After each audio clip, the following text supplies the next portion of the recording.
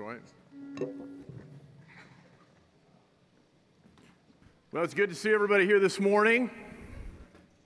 I want to start out by just thanking Andy and Kyle. I thought just an incredible communion. One of the things that, hey man, that's definitely worth clapping about. It gets me excited to see the next generation, getting ready to take that baton, amen.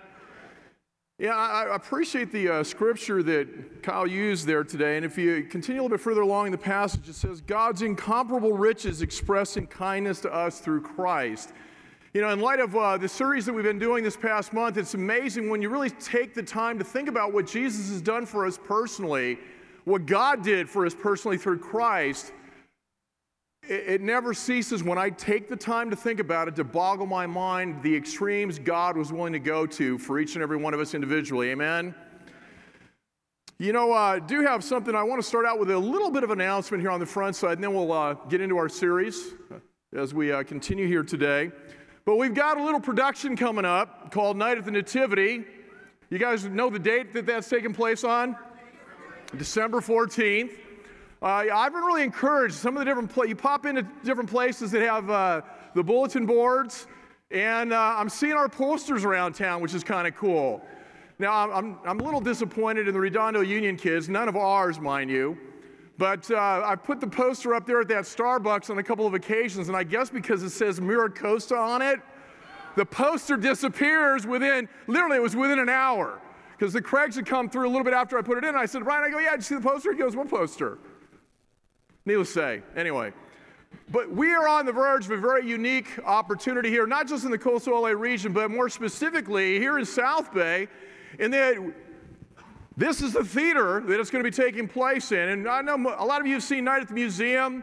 I'm grateful for having the ability to be a part of this, more so than anything else, watching Gina Stickley operate in her environment, her turf, and the woman is absolutely visionary. I cannot believe how detail-oriented she is. But the deal behind all this is kind of a not the usual way of getting the community on out to meet our church, our people, our family. And I can't put enough emphasis on how you really want to take advantage of this opportunity, get friends, neighbors, coworkers, any of the vendors that you go to, on out to this production. We've got 2 shows, so we have the opportunity to have an impact on 3,000 people during this period of time. We've got professional actors. There's the actors that have been on Broadway. And then there's, the not-so-professional of the likes of myself. And a number of you are going to be extras in it. It's going to be a lot of fun. But we've got people coming from the San Gabriel Valley to see it. We've got some people coming from Ventura to see it. It's something that just gives us the opportunity to really be a light through our relationships as we get people here. So with that, real quick trailer, and then we'll get into the message.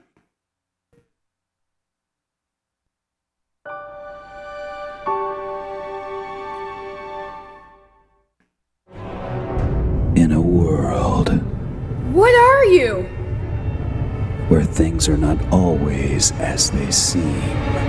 Whatever you are, please don't hurt us. We'll do whatever you want. One night at the mall... Shut the halls! Will change this family's life forever. Mommy, why does Daddy look so sad? Join us for this fun family comedy. Night at the Nativity. Christmas Day! Substitution for a regular Sunday time of worship. This is a somewhat outrageous Christmas play purpose for outreach to the community as well as fun for the church family. It's not intended to be a complete representation of the gospel message. Please refer to Luke 2, 1-20 for the actual inspired nativity story. Purchase tickets at coastallightchurch.com. Prices at the door will be more expensive, so it is recommended that you plan ahead and order online.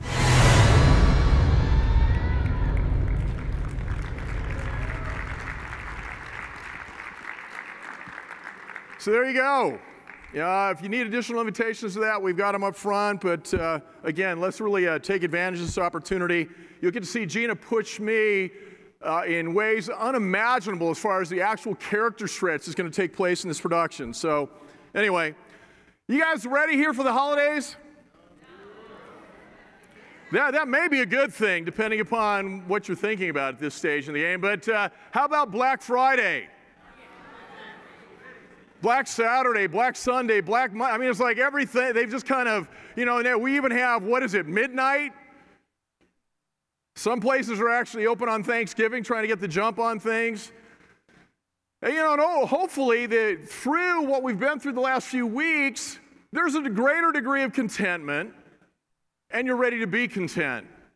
The degree of stress that the media can put on us as to what we feel like we need to have or what we need to provide and what goes under the tree and all these different things, it's just kind of crazy. Now, we've had a number of, just kind of walking back through what we've covered so far, and keep in mind today, primary text will be coming out of Luke 12. We have Brian Craig kick things off with You Can't Take It With You. We have Marco do the last couple, You Only Live Once. What goes around comes around, and I appreciated a couple of the things that he talked about and what goes around comes around, the contrast between gold fever, which, it goes back to the 1800s and the whole situation with California, to really the fever we want to catch, which is generous fever. And, how the longings of the wicked come to nothing. So we had an opportunity to look at a lot of the wisdom scriptures from Proverbs, Ecclesiastes. I mean, there's been a lot of great direction, but I initially, when I was given this particular title, I wasn't super fired up about the particular verse that I ended up with, and it's amazing, though, by spending the time going through it, how it kind of opened my eyes to some things that I've missed. So with that, the title of today's message is, The Best Things in Life Are Free.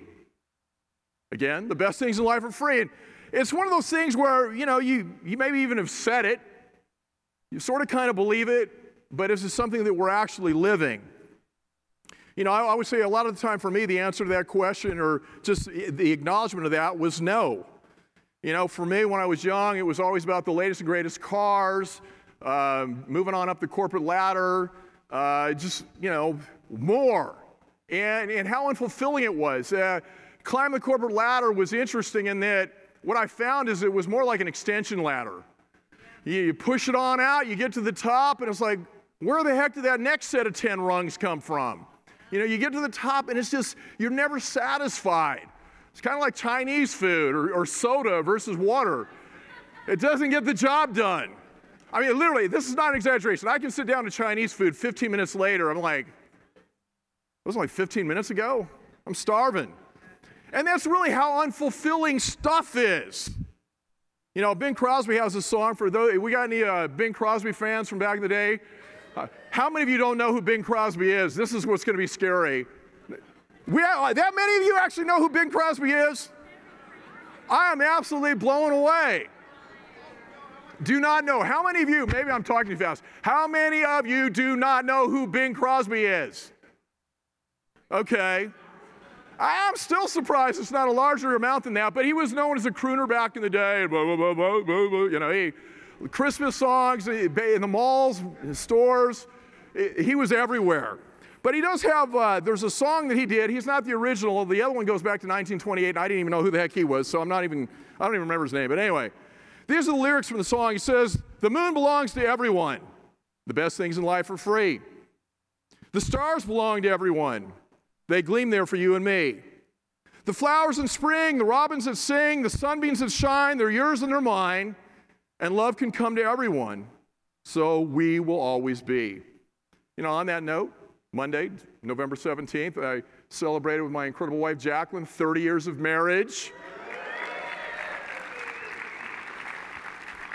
Which I can't even spend a whole lot of time thinking about it. She made a statement that's actually held true for her for a couple of years, but it actually applies to me now that I've been married more than half of my life. It's a long time. I'm 56, for those of you that, those inquiring minds out there that may want to know. But, God is phenomenal, and I'm so grateful for what has been done for me through Christ, and I know for a fact I would not be married to this woman today. Contentment, as we'll see here, is not the fulfillment of what we want, rather the appreciation of what we have. Again, I've already alluded to the fact that, this is something I can struggle with from time to time, and it's interesting. I don't usually want for a lot, But you know, there's this new vehicle that's come out. And you know, it's real easy to kind of walk down the road on this, and that in light of cars, this thing is relatively inexpensive. I was so entertaining the idea, I actually went onto the website and built what I was looking for, very, very basic, you know, just kind of see how it would price out. Have any of you seen the new Polaris Slingshot? Okay, for those of you with smartphones, put them down. You don't need to check it out right now, okay? You can check it out after service. This thing is amazing! And how many of you are familiar with the T-Rex? It's a three-wheel car, bike kind of thing. Not the dinosaur. Oh my gosh, I'm telling you. I'm having issues up here today already. I guess I need to be a lot clearer. Not the dinosaur, not Tyrannosaurus Rex. I was talking about a motor vehicle. This is another motor vehicle. Anyway, T-Rex goes for about 75 grand. The Polaris will do pretty much what the T-Rex will do for about 20 grand. You know, I've toyed with a motorcycle I did, and my wife shut it down, and Henry shut it down, and you know, I get that. But this has got 3 wheels, it's got a cage, you know, anyway. Enough digression on that. And then the other thing was, we were in Dallas last week, and you know, it's pretty amazing. I don't think we realize how large our region is, because I haven't. We are either the 5th or the 6th largest church, coastal LA, in the movement. Dallas, all their different churches there in Dallas, or actually in Texas, come in at around 1,050. So that's about the size of our region. And we had the opportunity, we went out there to celebrate our birthday. Jackie got to really experience Christmas on a whole nother level. For those of you who've been to our house, I'm sure you're wondering yourselves, how could that be? Because it looks like everything that's ever been sold is in our house come Christmas time. But we were invited out to speak and then do their staff meeting on Monday. And I have to say, I wasn't content. We've got a blow-away staff, but walking in, they have twice as many people on paid staff as we do in Coastal. Yeah, I'd have to say I was a little envious. And it was not by chance. I don't think that this was orchestrated in such a way for me to work on my own personal issues as I put this together. I'm going to go through Philippians 4:10 through 13, and just kind of thinking through this whole concept of the best things in life are free. You know, so these are some of the key ones there on the left. You know, hugs, smiles, friends, kisses, family, sleep, love, laughter, good memories. I don't see food on there, so somebody was a little lax in that. Well, I guess food's not free. There you go. And then this is interesting. This is a Chanel ad a number of years back. The best things in life are free. The second best are expensive. And really, in a lot of ways, this is what the media constantly pushes at us. This is a nice little way of slipping in the back door. It's like, yeah, the best things in life are free. But the reality of it is, the second best are expensive. And step on up, get online, go to the mall, go to the store, go wherever it is to have those needs met. Philippians 4, verse 10, I so appreciate the Apostle Paul. And just, he's the embodiment of what it means to be content. He says here in verse 10, I rejoice in the Lord greatly that once again you renewed your care for me. You were in fact concerned about me, but lacked the opportunity to show it. I don't say this out of need, for I have learned to be content in whatever circumstances I am. I know both how to have a little, and I know how to have a lot. In any and all circumstances, I have learned the secret of being content. Whether well-fed or hungry, whether in abundance or in need, I am able to do all things through him who strengthens me. I want verse 13 to be my banner. I want verse 13 to be the thing that resonates people when they think of Steve Marici. And that the secret to contentment comes through Christ, and really believing that, being willing to engage with God no matter what the situation, no matter what the circumstances are, that I'm able to do all things through him who strengthens me. You know, as we see with Paul, contentment, and this thing is kind of cool about this, with Paul, it wasn't self-sufficiency. You know, the Greeks believed that that was the case. The Stoics would define contentment as being self-sufficient. And, you know, and that's who I was as a young man before I became a Christian. It was all about me, what I did, self-made man, all of my accomplishments, and not realizing where any of that came from or giving credit to where any of that came from. Paul understood that contentment is something that's derived from Christ's sufficiency. He said he learned the secret. Have you learned the secret? You know, when I think of those who have battled with being content, again, Paul is the one that won this battle. He's the embodiment of contentment. There's a commentary written by Stephen Cole, and this is what he has to say about this passage in Philippians 4, verse 10. It says, a man who sits in prison because of corrupt officials awaiting possible execution over false charges tells us how to find contentment. The answer lies buried in the midst of a thank you note. The Philippian church has sent a financial gift to Paul the prisoner. He wants to express his heartfelt thanks, but at the same time, he doesn't want to give the impression that the Lord was not sufficient for his every need. Even though he'd been in a very difficult situation, he references hardship in this passage. He doesn't want the donors to think that he has been discontented before the gift arrived. But he does want them to know that their generosity was truly appreciated. So he combines his thanks with this valuable lesson on the secret for contentment. How does this happen? How does Paul, a prisoner, know the secret of contentment? He came to know that the best things in life are free. He came to know Jesus. You know, as you sit here today, do you know Jesus Christ? Do you really know him? I'm not asking if he's an acquaintance or a friend, but do you really know Jesus? And I think even beyond that, as you sit here today, does Jesus know you? You know, in verse 12b, partway through verse 12, it says, I have learned the secret of being content, whether well-fed or hungry, whether in abundance or in need, I'm able to do all things through him who strengthens me. Paul understood where true strength comes from. This is huge. And you know, I think, again, in society today, so much of our strength is derived from what we purchase. You know, the neighborhoods that we live in, the cars that we drive, even the emphasis on, you know, I'm going back to when I first became a Christian. Bruce Teague, one of the things he wrote in my Bible was 1 Timothy 4:8, and that physical training is of some good. And I think, you know, what he was implying is, you know, this is kind of what you've tied yourself up in. This is where you spend a lot of your time, energy, money, supplements, all of that. And, you know, Paul understood the physical needs. He understood physicality. You know, we see the references to a wrestler, to a runner. All those things are good because of the perseverance that's involved to excel in those situations. But how much more does your strength need to come from Christ?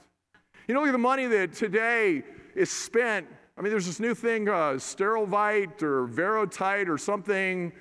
It's this amino acid thing, and it's $100 a month, and it's selling like crazy. It's just this pursuit of strength and youth, and you know, you've got HGH, you've got all these different things that are out there in the world where we go after, thinking that those things are going to make us feel better. Those things are going to give us strength. Those things are going to give us whatever it may be we're looking for: self-esteem, acceptance.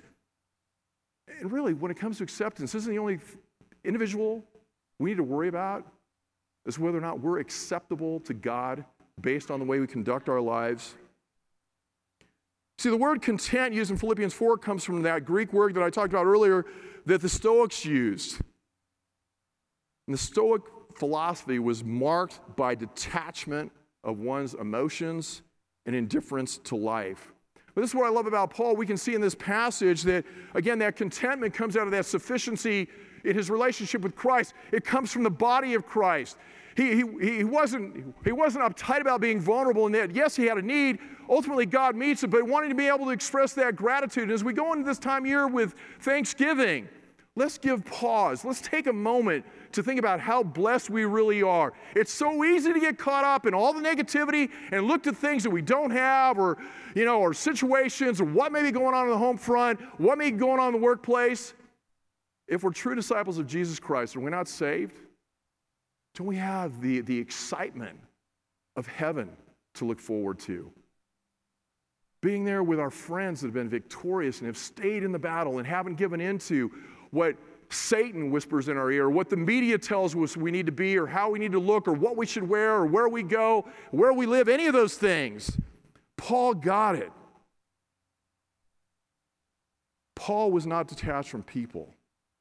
Paul wasn't detached from his feelings. And I love the fact that he wasn't afraid to demonstrate and show that he loved God and he loved those that God put in his life. Verse 13 clearly shows that Paul didn't mean the word in the pagan sense of self-sufficiency. What he does here is he affirms his sufficiency in Christ. And I think even with that too, that contentment doesn't mean complacency. I think a lot of times we can just think, well, yeah, it's cool, and we just disengage. We're not involved with anything. We don't look to Christ in his example. We don't look to Paul in his example and realize that these are ways that we need to conduct ourselves. Here's how we can really have a purpose. Here's how we can really accomplish something. Warren Wiesber adds that the Apostle Paul was a thermostat. Now, what do we use thermostats for? Somebody said heat, somebody said cool, but ultimately, what does a thermostat do? It's a regulator, right? If you're me, in a perfect world, it'd be set at 64, and my life would always be at 64 degrees. I would be very content. I wouldn't need a handkerchief to wipe my brow. Life would be good. Jackie, contentment, and that regulator would be set for her probably around somewhere between 74 and 78 degrees. But that's what a thermostat does. A thermostat's a regulator, and this is what Warren has to say about Paul. Instead of having spiritual ups and downs as his situation changed, he went right on steadily doing the work and serving Christ. His personal references at the close of this letter indicate that he was not the victim of circumstances, but rather the victim over circumstances. I love that about Paul. More often than not, I'm a victim of circumstances. I allow my circumstances to dictate how I can respond to a situation. I'm glad I have guys like Andy Wingy and Henry Kramer in my life that are my thermostat. They help me dial it in when I can kind of get out there emotionally, passionately, Italian style, whatever you want to call it. It's not where it needs to be sometimes, and I'm grateful for those men and women in my life that can help me dial it in. But the reality of it is, this is something I need to mature on my own. This is something I need to work at on my own, just like Paul did, understanding again, what Christ did for him in this willingness to really engage and continue to grow, mature, and have more impact through that. Don't we all want to be victorious in this area? I love this in Philippians 4.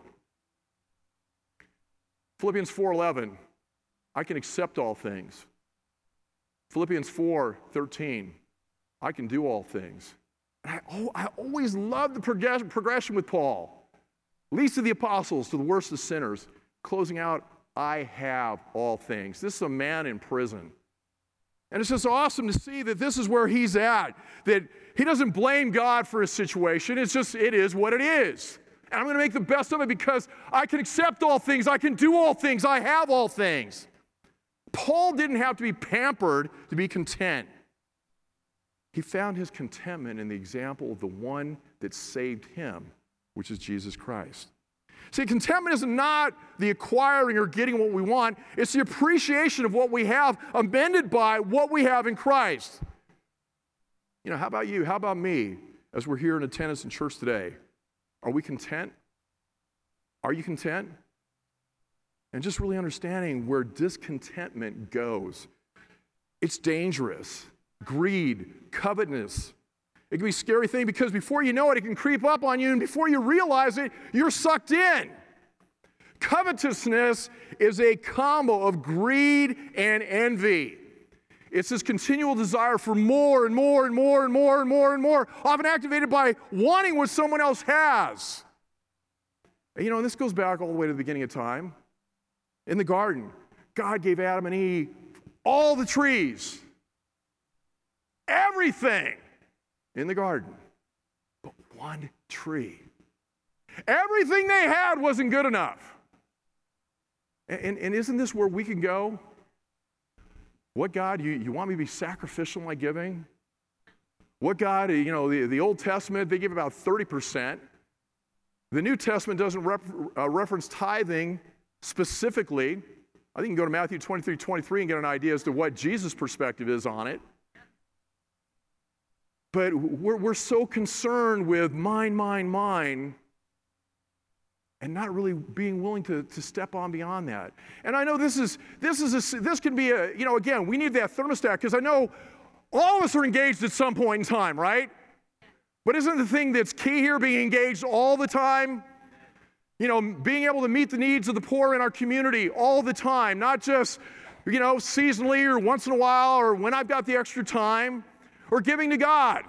I feel good about the church right now, so I'm going to give. I don't feel good about the church right now, so I'm not. And this is what we do. It's greed. It's covetousness. God had one tree in the garden that he called his. And with covetousness, it comes in a lot of different forms. Holding too tightly to what one already possesses, grasping for more. Covetousness comes with a double warning. It has a stealthy approach. It'll creep up on you, and it has a terrible end. And one doesn't come without the other. I know many of you have seen it. I've seen it time and time and time again in the world and in the kingdom, in the church. In Luke 12, verse 15, Jesus has a warning about it. It says, then he said to them, watch out, be on your guard against all kinds of greed. Life does not consist in the abundance of your possessions. And it's interesting, Jesus had more to say about material possessions than any other subject in the Bible.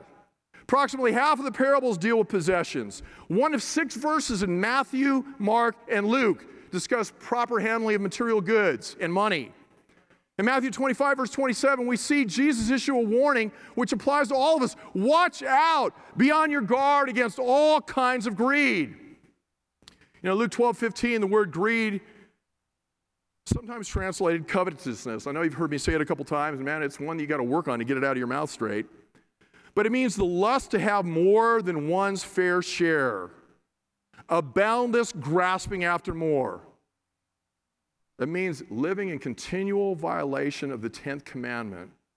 And again, as we've stated, it goes all the way back to the beginning. We saw it with Cain and Abel. We saw it with Adam and Eve. Exodus 20, verse 17 says, you must not covet your neighbor's house. But it doesn't end there. You must not covet your neighbor's wife, male or female servant, ox or donkey, or anything else that belongs to your neighbor. We look at this sin. It's one of the things that God has gone after most aggressively throughout the Bible. It made the top 10 list, 10 commandments. The book of Proverbs used greed as the dividing line between righteous and evil people. Proverbs 21, verse 26 says, he is filled with craving all day long, but the righteous give and don't hold back. The Apostle Paul repeatedly condemned greed. But among you, there must not even be a hint of sexual morality or of any kind of impurity or of greed, because these are improper. For who? Who are we? God's holy people. The Bible's real clear. It's improper. So we've got to be on guard, because any of us can go there. Any of us can engage on that level, and it can lead any of us away from God. Ephesians 5:3, to the Ephesian elders, Paul proclaimed, or actually in Acts 20:33, he says to the Ephesian elders, I have not coveted anyone's silver, gold, or clothing. He admonished the Colossians in Colossians 3:5, put to death, therefore, whatever belongs to your earthly nature, sexual morality, impurity, lust, evil desires, and greed, which is idolatry. We think about sexual morality. Does that tend to be one of the harder hitting sins that we think about? We go through the study series, we've been through Light and Darkness. I know it's one that slammed me, but how often do we hit that one and we gloss right over greed? Isn't this in the same breath? And just really understanding what's going on here, how dangerous this is. Let's take a little bit closer look at Luke here. We got this guy that's addressing Jesus in Luke 12, verse 13. You get this wannabe inheritor who is coming after Jesus about his inheritance, material greed. And the Bible's real clear. Whoever loves money never has money enough. Whoever loves wealth is never satisfied with his income. This too is meaningless. Ecclesiastes 5, verse 10. Paul says the love of money is the root of all kind of evil. Not money, but the love of. 1 Timothy 6:10. And then he says, be on your guard against all kinds of greed. We need to guard ourselves against the lust for more and more money, against coveting your neighbor's stuff, whatever it may be, spouse, clothing, house, cars, any of those things. Why? Because we have eyes. And our eyes are never satisfied. They are never satisfied. Something's a little bit shinier, something's a little bit bigger, something's a little bit faster. And we're right there wanting to get in line and trade it on in. It could be family. It could be a spouse. We've got to be careful. Why all the warnings? Because in this life it is so incredibly easy, and this is the thing that really came out of 12:13 for me here. It's so easy to miss the best thing in life. Not things, but the best thing in life is free. If we aren't careful, we'll miss it, even if it's under our own nose. Luke 12, verse 13. This verse blows me away. Verse 12, verse 13, it says, Yo, Jesus, tell my brother to divide our father's estate with me. For those of you that aren't familiar with this is the ISB translation. It's the Italian Standard Bible.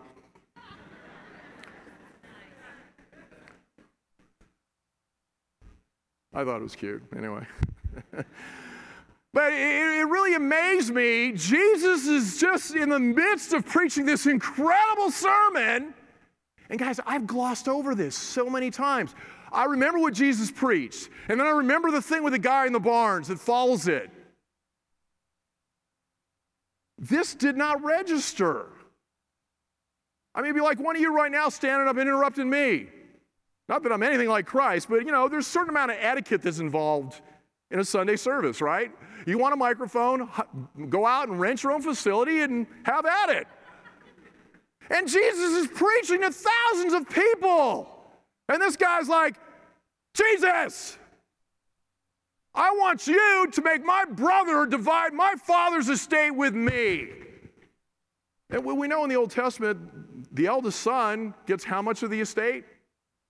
Double portion. So maybe that's what he was taking issue with, was that other portion. But whatever it is, he interrupts the Messiah, the Son of God, for this situation.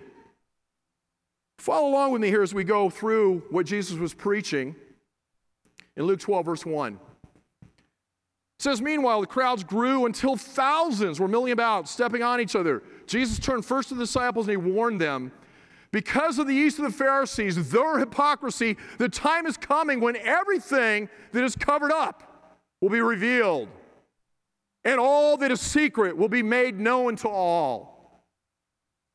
As you sit here today, would you be ready to have everything that's going on in your life exposed to everybody? There are times I am, and there's times I'm not.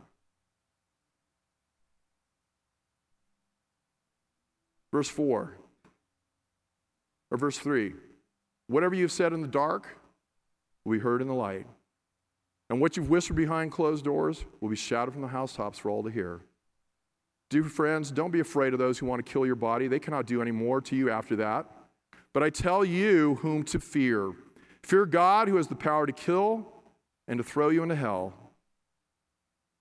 He's the one to fear. What is the price of 5 sparrows? 2 copper coins. Yet God does not forget a single one of them, and the very hairs on your head are all numbered. With some of us, it's a little bit easier for God to do than others. I group myself in there. He's got a lot less to deal with today than he did a number of years back. But it says, don't be afraid. You're more valuable to God than a whole flock of sparrows. I tell you the truth. Everyone who acknowledges me publicly here on earth, the Son of Man will also acknowledge in the presence of God's angels. But anyone who denies me here on earth will be denied before God's angels. Anyone who speaks against the Son of Man can be forgiven. But anyone who blasphemes the Holy Spirit will not be forgiven. And when you are brought to trial in the synagogues and before rulers and authorities, don't worry about how to defend yourself or what to say, for the Holy Spirit will teach you at that time what needs to be said. This is a crazy passage. I mean, 13 verses, and it is packed I mean, we could spend weeks just dealing with each verse in this passage. And it's just interesting to me that you've got this guy who's in the midst of hearing all this, and Jesus had just gotten through saying, he who acknowledges me before men. I mean, just that connection, understanding who he is, the Son of God. And then we got this man that interrupts him. I mean, this was so out of sync and so disruptive in light of what was going on. He didn't ask Jesus for a fair decision to his claim. Not that he should have even interacted with him at that point in time. He could have pulled him aside afterwards. But in the midst of thousands of people, he just demands it. Divide my inheritance with my brother. It's kind of interesting here. Jesus wasn't really fired up about this at all because he addressed him as man.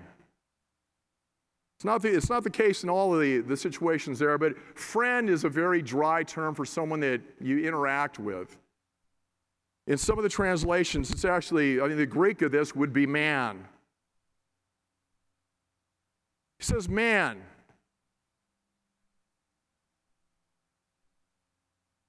Who appointed me judge or an arbiter between you? See, Jesus, I love this about Jesus. He wasn't going to be getting sucked into this domestic dispute here. He wasn't interested in playing a divine Judge Wapner or Judge Judy. Jesus continues with a stern warning. He goes right back in and engages. Verse 15, beware. Guard yourself against every kind of greed. Life is not measured by how much you own. The greedy person lives as if the most important things of life are assured when they have amassed it. Jesus says a man's life does not consist in the abundance of possessions. Material excess will never make one alive or happy or fulfilled. We've got a story by the name of George W. Truett, a pastor. He was invited to dinner in a home with a very wealthy man in Texas. And after the meal, the host led him to a place where they could get a good view of his surrounding properties. Pointing to the oil wells, punctuating the landscape, he boasted, 25 years ago, I had nothing. Now, as far as you can see, it's all mine. Look in the opposite direction at his sprawling fields of grain. He said, that's all mine. Turning east towards huge herds of cattle, he bragged, they're all mine. Then pointing to the west in a beautiful forest, he exclaimed, that too is all mine. He paused. He expected Dr. Truett to acknowledge and compliment him on his great success.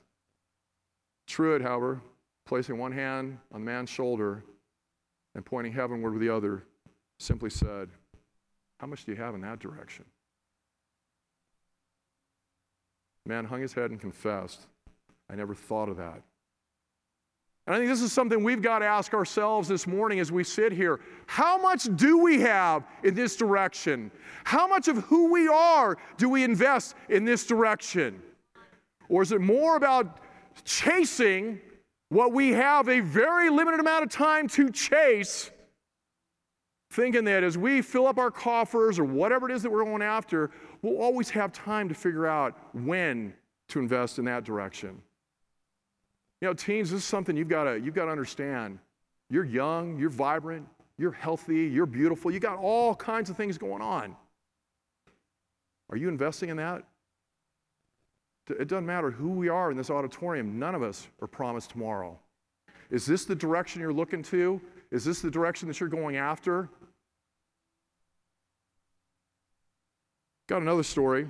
It's rather interesting, by Leo Tolstoy. Wrote a story about a successful peasant farmer who wasn't satisfied with his lot.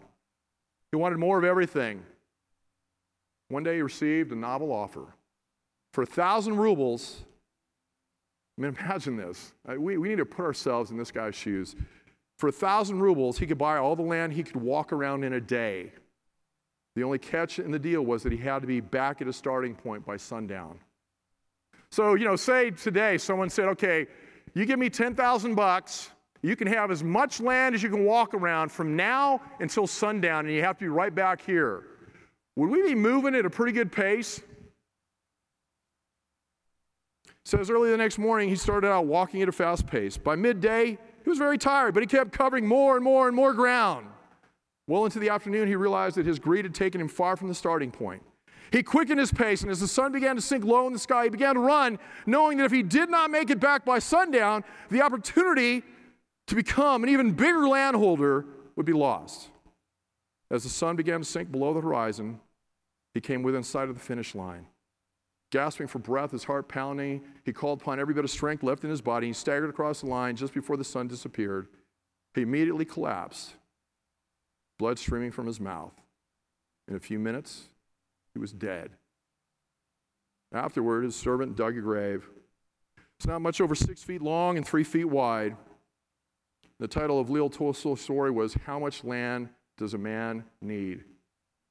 Here's a sobering thought right here. How much land does a man need? Isn't that where it's all going to end? But there's two different directions that can come from that ending, which ultimately, it's not really an ending. It can be a beginning. And just really realizing what we have at stake here. The thing that's awesome about salvation is that it's paid for. It's free to us. Jesus Christ paid the price. And really understanding that the best thing in this life and for all eternity is free. All Jesus wants is our heart. All Jesus wants is our friendship. And there's a way that we enter into that. Turn with me, if you would, to Acts 2, verse 22. Acts 2, verse 22. It says, Men of Israel, listen to these words. This Jesus was a Nazarene, as it was pointed out to you by God with miracles, wonders, and signs that God did among you through him, just as you yourselves know. Though he was delivered up according to God's determined plan and foreknowledge, you used lawless people to nail him to a cross and kill him. God raised him up, ending the pains of death, because it was not possible for him to be held by it. Death could not hold him. Verse 36. Therefore let all of the house of Israel know with certainty that God has made this Jesus whom you crucified both Lord and Messiah. And when they heard this, they came under deep conviction and said to Peter and the rest of the apostles, Brothers, what must we do?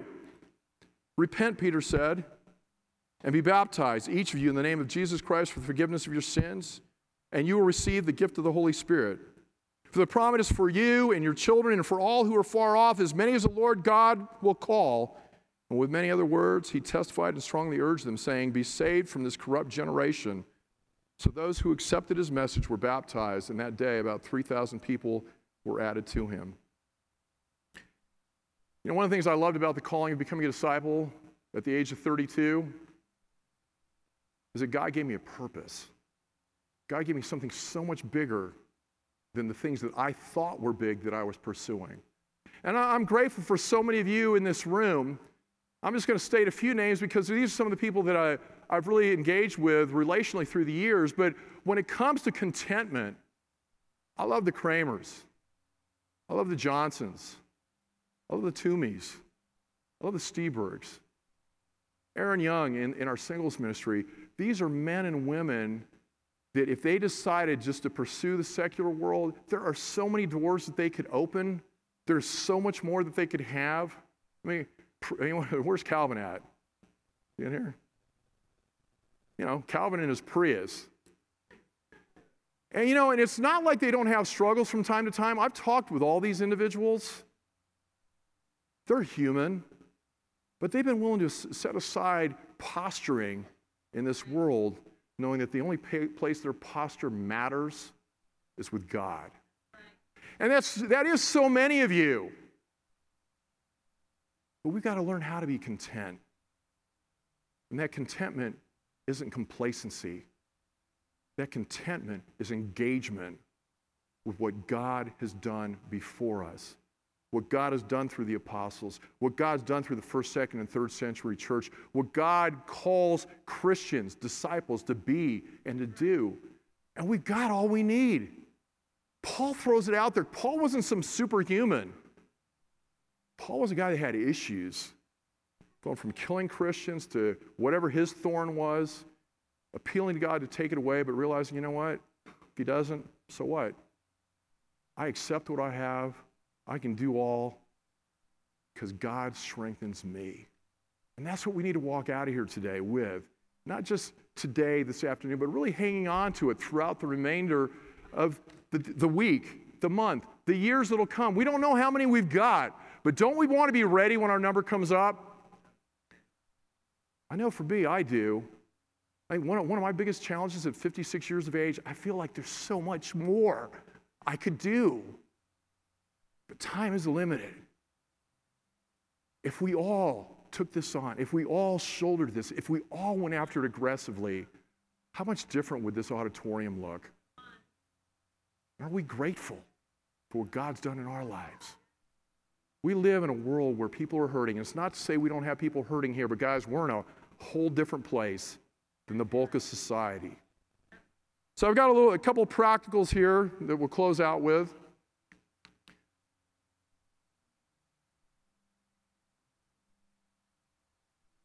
Just think about this. Buy less and serve more for Christmas. You know, for some of you, it may even mean your own family members. You know, I've got some dysfunction on my side, and, you know, there's situations I'd rather not put myself into, but I really have to think about and pray about, okay, what would Jesus do here? When is my last opportunity to maybe effect a change? And not having to be sitting there thinking, you know, man, I wish I shoulda, coulda, woulda. Number 2, holding back on your service, time, giving, and commitment. Get back and give back to the one that has withheld absolutely nothing from you. If you haven't been giving, we still have members that don't.